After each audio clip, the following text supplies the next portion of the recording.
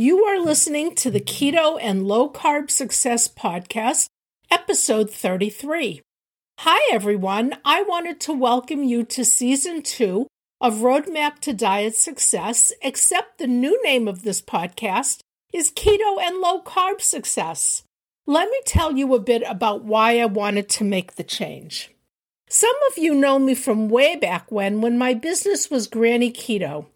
During that time, I trademarked a program that I called Granny Keto Transitions Program.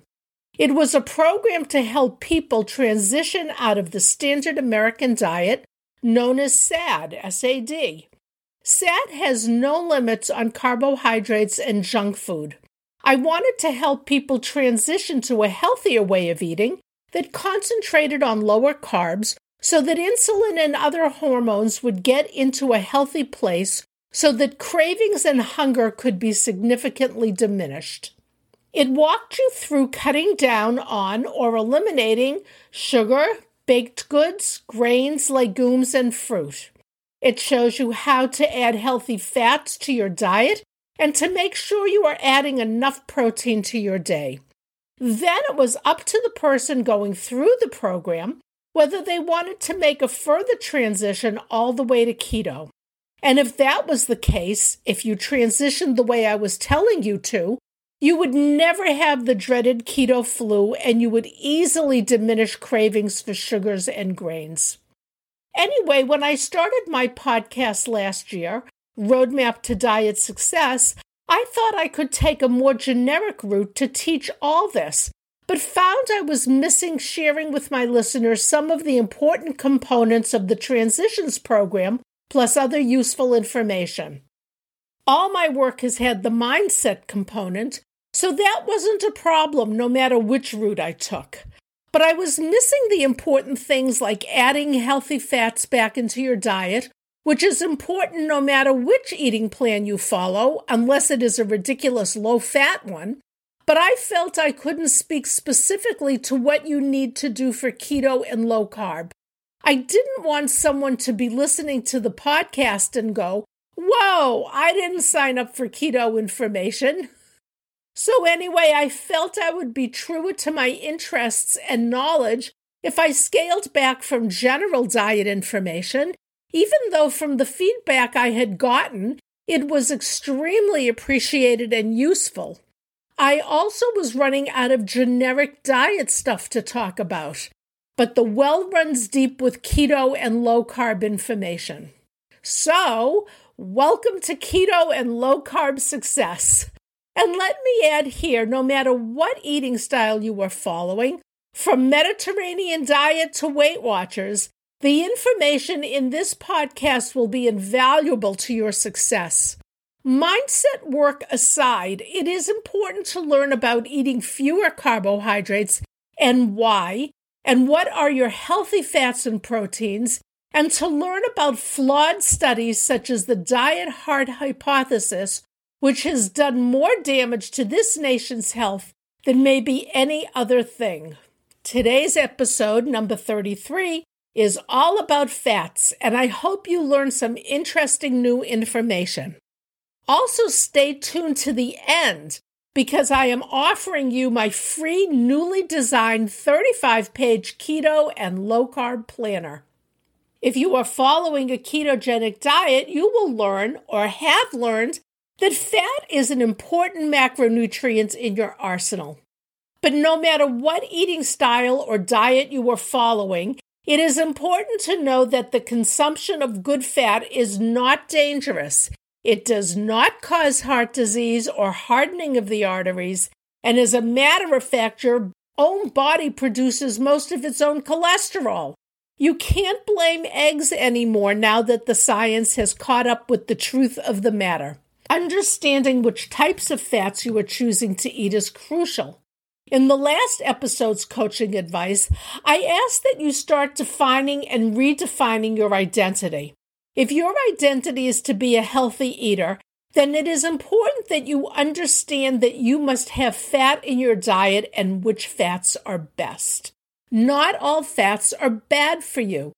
The myth, known as the diet heart hypothesis, is that fats, especially saturated fats, are bad for you.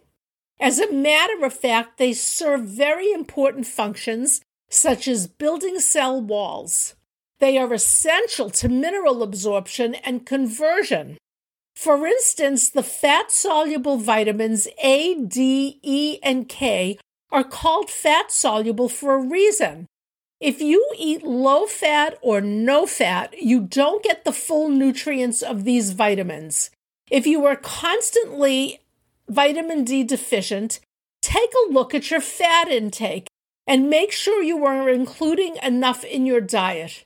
There are other reasons for the deficiency, of course, but when I came out of my fat-free stupor, my D levels improved. Let's start with the bad and the ugly. Trans fats. There is no argument that trans fats are bad for you, and their consumption has contributed to heart disease and hardening of the arteries. In most cases, these are not natural fats, and your body does not know what to do with them.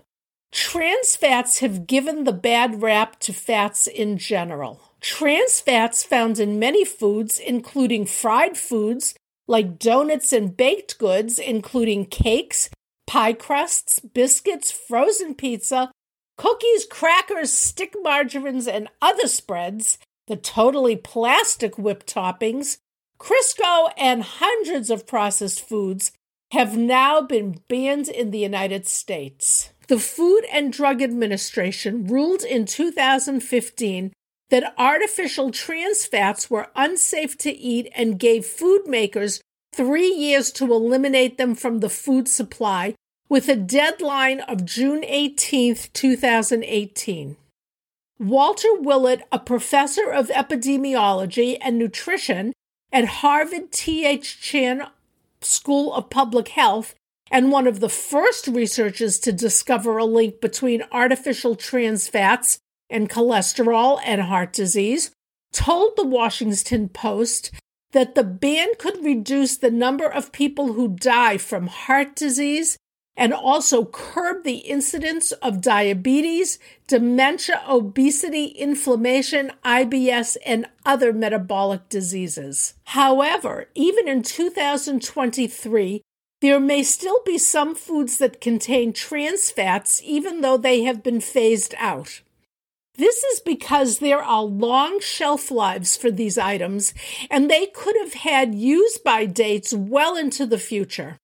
In addition, companies could keep and sell any products that they produced before the ban. They are vegetable shortenings, some varieties of microwave popcorn, certain vegetable oils, fried fast foods, and some bakery goods made with margarine and vegetable shortening, and powdered non-dairy coffee creamers that might still be sitting in your pantry. Other long shelf life products that you might have that still have trans fat in their ingredients are potato and corn chips, canned frosting, crackers, and frozen pizzas. Do not be fooled and do not fool yourself. Products can be listed as 0 grams of trans fats if they contain 0 grams to less than 0.5 grams of trans fats per serving.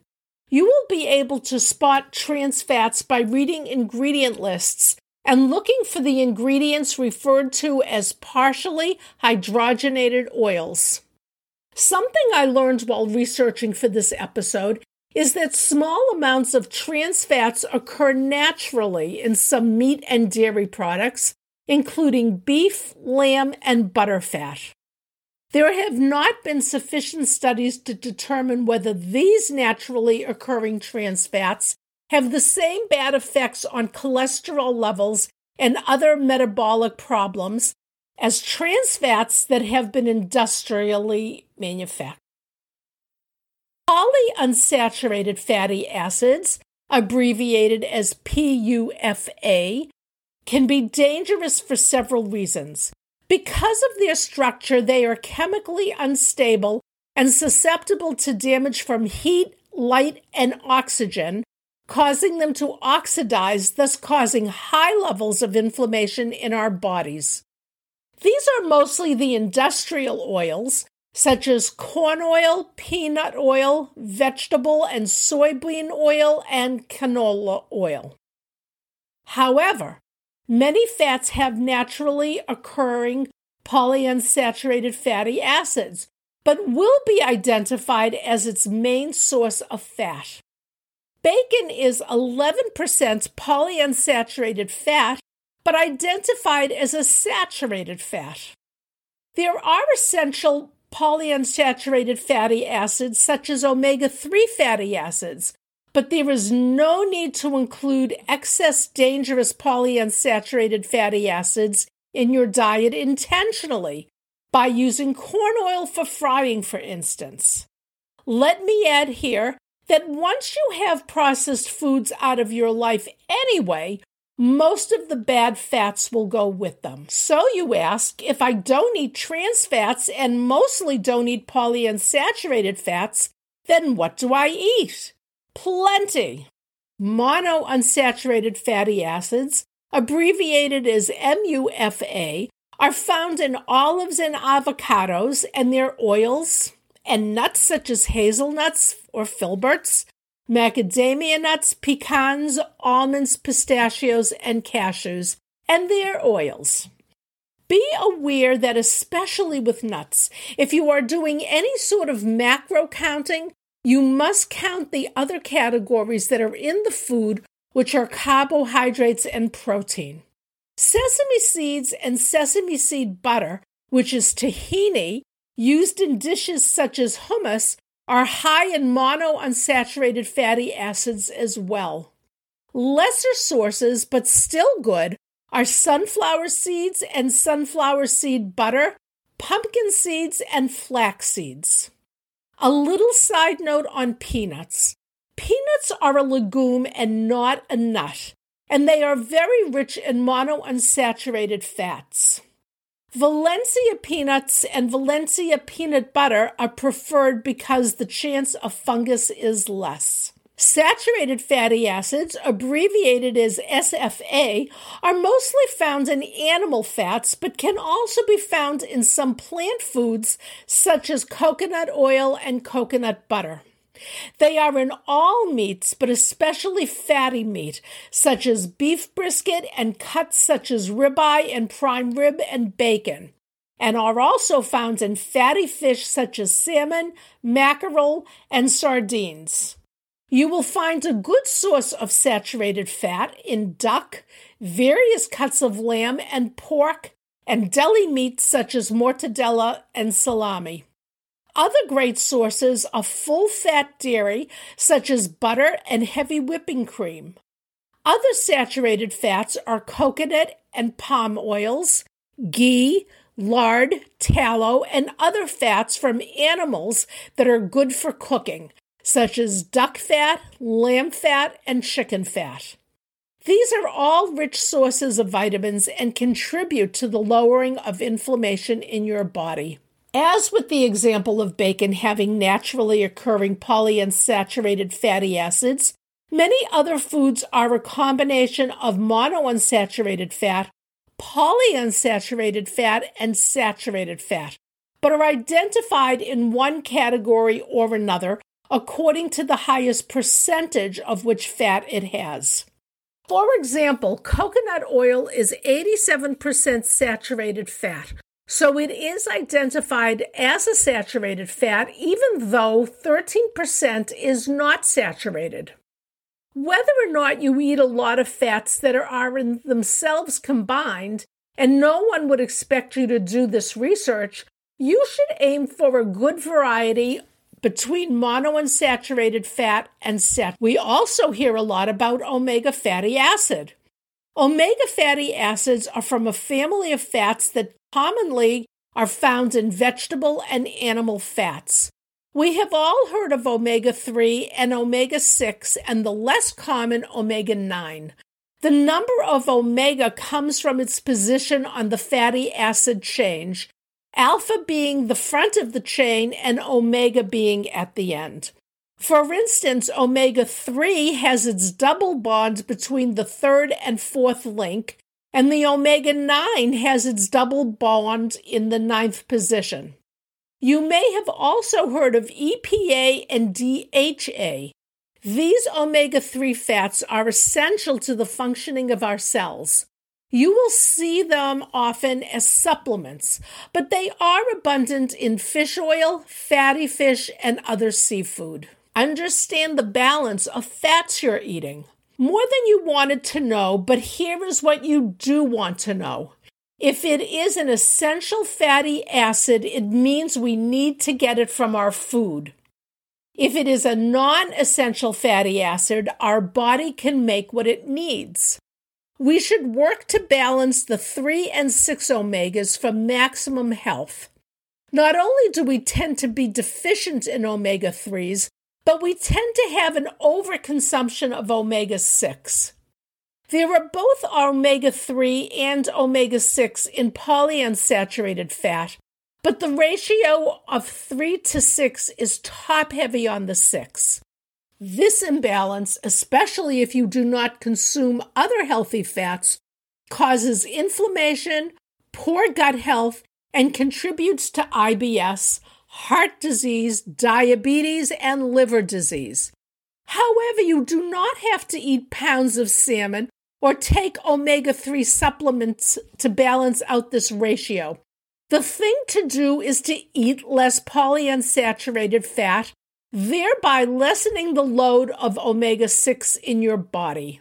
Now on to cooking oils. In addition to trans fats being bad for you, it is equally important to stay away from industrial oils such as corn and peanut oils, vegetable oil, soybean, and canola oils. These are the polyunsaturated oils and are also usually the friolated fats that not only are bad fats for you, but just have a myriad of other problems. Because they have been used over and over again to the point where they oxidize, they become even more dangerous sources of damage. These oils can contribute greatly to inflammation in your body. It is this inflammation that is a source of heart disease and many other illnesses. Many vegetable oils from plants, nuts, and seeds are harshly processed. Edible oils are extracted from plants using either a chemical solvent or an oil mill. Then they are often purified, refined, and sometimes chemically altered or bleached. The show notes and transcript contain a YouTube link that shows the mechanical and chemical extraction of canola oil. After watching this, you may want to stay away from industrial vegetable oils if you have not already been convinced that they are not the best choices for you. You might have heard the term cold-pressed oils. These are oils made by first grinding nuts, seeds, fruits, or vegetables, depending on the oil being made, into a paste. Then an oil stone or other tool is used to press the paste, which forces the oil to separate. When you have the choice, always look for cold-pressed, as it is a much better alternative when buying any plant oils. Another concern is the high omega-6 content in some of these oils. Consider avoiding the following plant oils due to their high omega-6 contents: soybean, corn, cottonseed, sunflower, peanut, sesame, and rice bran oils. Observational studies have associated a high intake of omega-6 fat to increased risk of obesity, heart disease, arthritis, and inflammatory bowel disease. On the other hand, to have full disclosure here, some studies investigating the effects of omega-6 fat consumption generally do not support the idea that these fats increase inflammation, which is at the root of a lot of these problems. However, remember the term confirmation bias that I talked about in episode 24. We always look to see if the funding source for some of these studies support what they are studying. Another important issue with some of these oils is oxidation. The problem with polyunsaturated fats is that all the double bonds in their structure make them susceptible to oxidation, where the fatty acids react with oxygen in the atmosphere and start deteriorating. The fat you eat isn't only stored as fat tissue or burned for energy, it's also incorporated into cell membranes. If you have a lot of polyunsaturated fatty acids in your body, your cell membranes are more sensitive to oxidation. With the oxidation issue, the problem is not just how these fats move through your body, but the more immediate issue of degradation due to light and heat. Always try to get your oils in dark bottles or cans. Then with cooking, when you're cooking at a high heat, you want to use oils that are stable and don't oxidize or go rancid easily.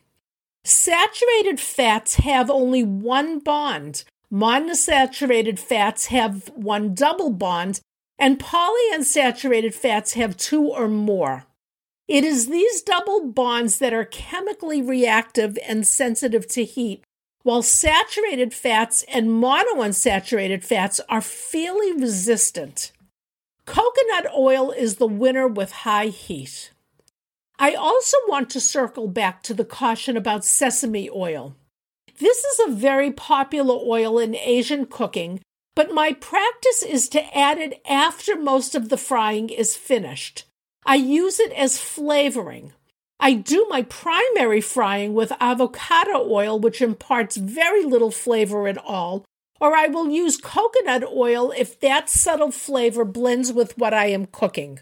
Other seed and nut oils can be used cold to dress salads or to be used as a finish like what I do, the sesame oil. Many of the nut oils, such as walnut or hazelnut oils, are used in pastries and other baking where the heat is not as intense as on the stovetop, which makes them safer to use even though there is heat involved. The link to an excellent article on cooking oils is in the show notes and transcript. Using fats to reach satiety helps control your insulin.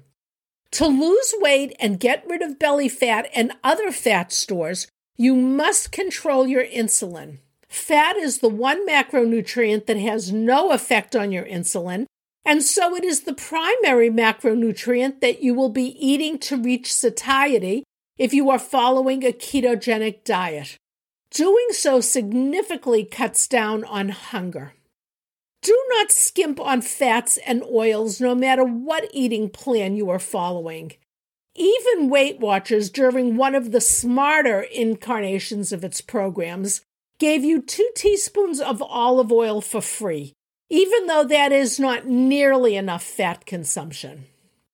And speaking of Weight Watchers or any program that encourages fat-free eating, remember what I have told you about all calories not being equal. You are not doing your body or weight loss efforts any favor by eating fat-free junk. For goodness sakes, even a package of Twizzlers has the big, bold claim that it is fat-free. As you help yourself to all that sugar and chemicals, don't think you are doing yourself any favors by picking fat-free Twizzlers or any other fat-free candy. Instead, have salads with real full-fat dressings or olive oil and lemon. Put cream in your coffee instead of manufactured fat-free creamers. Have the real cheese and real butter. Have the skin on chicken and forget the boneless, skinless chicken breasts. Have real mayonnaise. Of course, don't be a glutton with all of this, and don't combine the higher fat intake with high carbohydrate intake. Although good fats will not harm you, their consumption along with a high level of carbohydrates is called obesogenic.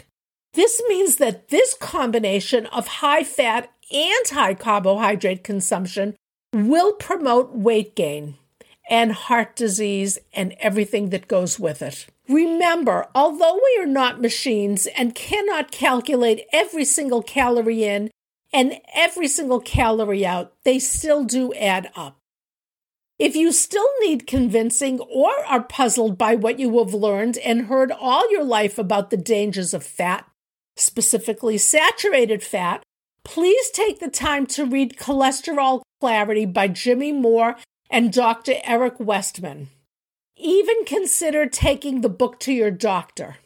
The link to purchase it is in the show notes and transcript. I am also including another YouTube link on a documentary that just came to my attention on fat. You really should watch it anyway, but if you're worried about having fat, this is the thing for you to watch. For now, just please understand that fat, especially in the presence of low carbohydrate intake, is not dangerous. And now on to this week's actionable coaching advice. There are 3 things that I want you to do this week. Your first assignment, if you have not already done so, is to have a dedicated place to record everything from your coaching advice. This can be a journal, loose leaf paper in a notebook, notes on your phone, or a document on the computer. It is one thing to listen to the advice. A deeper level is to do it, but the deepest level is to record it. Let's start season 2 off strong and get out those journals or papers or notes. Second, read labels on any processed foods in your fridge, cabinets, or pantry. Although the amount of trans fats in food has significantly declined since the FDA's ban on trans fats went into effect, trans fat can still be found in some products. Read labels and check ingredient lists for partially hydrogenated oil, especially if you have any foods in your pantry that you purchased before the ban took effect. You don't have to go crazy with this, pulling everything from shelves, but at least check things at the store before you bring them home. Your third assignment this week is to add good fat to each meal of the day. And I don't care what program you're following, do this. If you come from the fat-phobic era like I did, this might be easier said than done. Remember, fats that you once considered off limits you can enjoy. Scramble those eggs in real butter. And while we're at it, don't cook with egg whites unless it's baking and you need a meringue. If you're eating eggs, eat the whole egg and eat it in real butter. Forget the Pam.